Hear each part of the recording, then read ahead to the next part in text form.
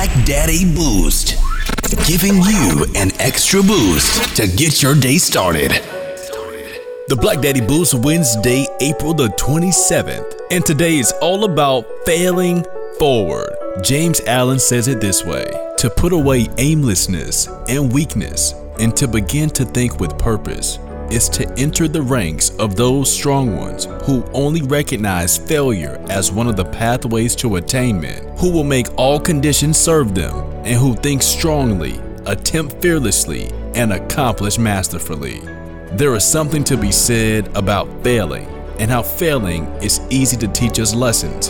And as James Allen says, it's one of the pathways to attainment, or it's one of the pathways to eventually becoming successful. Because the men who make all conditions serve them, and who think strongly, who attempt fearlessly, and who accomplish masterfully, these are the kind of people who grab life by the horns and who fail forward. So today's challenge is this: don't be afraid to fail, because it is in your failure that you find success.